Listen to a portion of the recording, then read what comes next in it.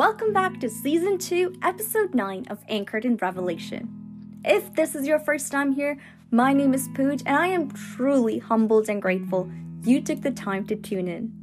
This platform, it is a gift the Holy Spirit is using to minister to me and to anyone who has ears to hear. James 1 verses 17 reads, "Every good and perfect gift is from above, coming down from the Father of the heavenly lights, who does not change like shifting shadows." It is that time of the year where gifts are exchanged and people take that extra time to appreciate one another. It definitely makes one feel special and valued. With lights lit up everywhere and emphasis on joy in this season, I just feel there's more visible love going around.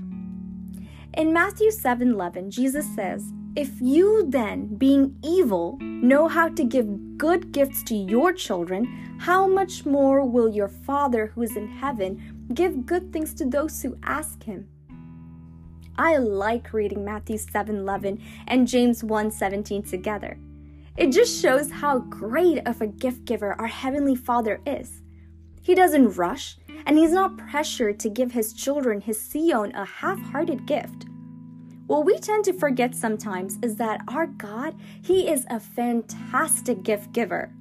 And that means it requires patience on our part to receive what he has in store for us.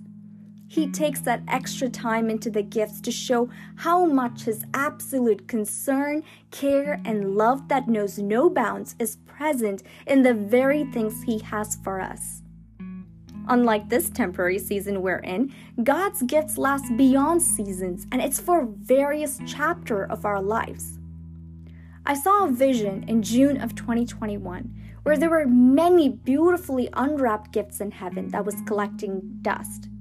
When I asked the Holy Spirit what this means, I felt the Lord say, "These are the gifts I have for my people, but they have not because they did not ask for it, or have the faith and hope to ask persistently for it." This was painful to hear. All those gifts wrapped up, ready to go, but is not present on the earthly realm because of our shortcoming. It is God's desire to show us how valuable and special we are to him. It is God's desire for us to have joy beyond one specific season. The disconnect of understanding this concept is largely based on the lack of the fear of God. Make no mistake, we love to want things from God, and we ask for him as well.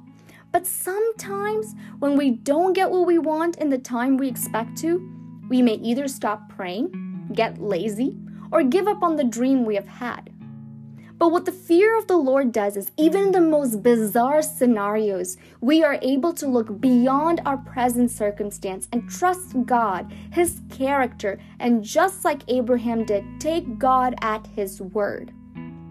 To get the final product of the gift God is ready to give us, we need to take some steps as well. The more you spend time with a person, the more you get to know them. Similarly, God desires you to grab hold of the promises he has for you first before you can get the gift. The promises empowers us to walk in faith, which leads us to the gift God has for us. This walk, when done with thanksgiving unto the Lord, it becomes a special, sweet gift unto our Father, who doesn't change or shift like the shadows do. His light so bright it's blinding, with no ounce of darkness or shadows in it. He is consistent, and he desires us to be consistent, offering him praise, thanksgiving, and having continuous faith, hope, and love. Make no mistake, the gift I'm referring to is not limited to what is tangible on this earth, but we have the gift of Jesus Christ. We have the gift of repentance. We have the gift of joy, just to name a few. God has gifts for us that is beyond one specific season. With 24 days left to this year, make every day count. Spend that time with God. Ask him what are the promises he has for you. Ask him what are the gifts that you need to ask that is hidden, that is already in heaven's space.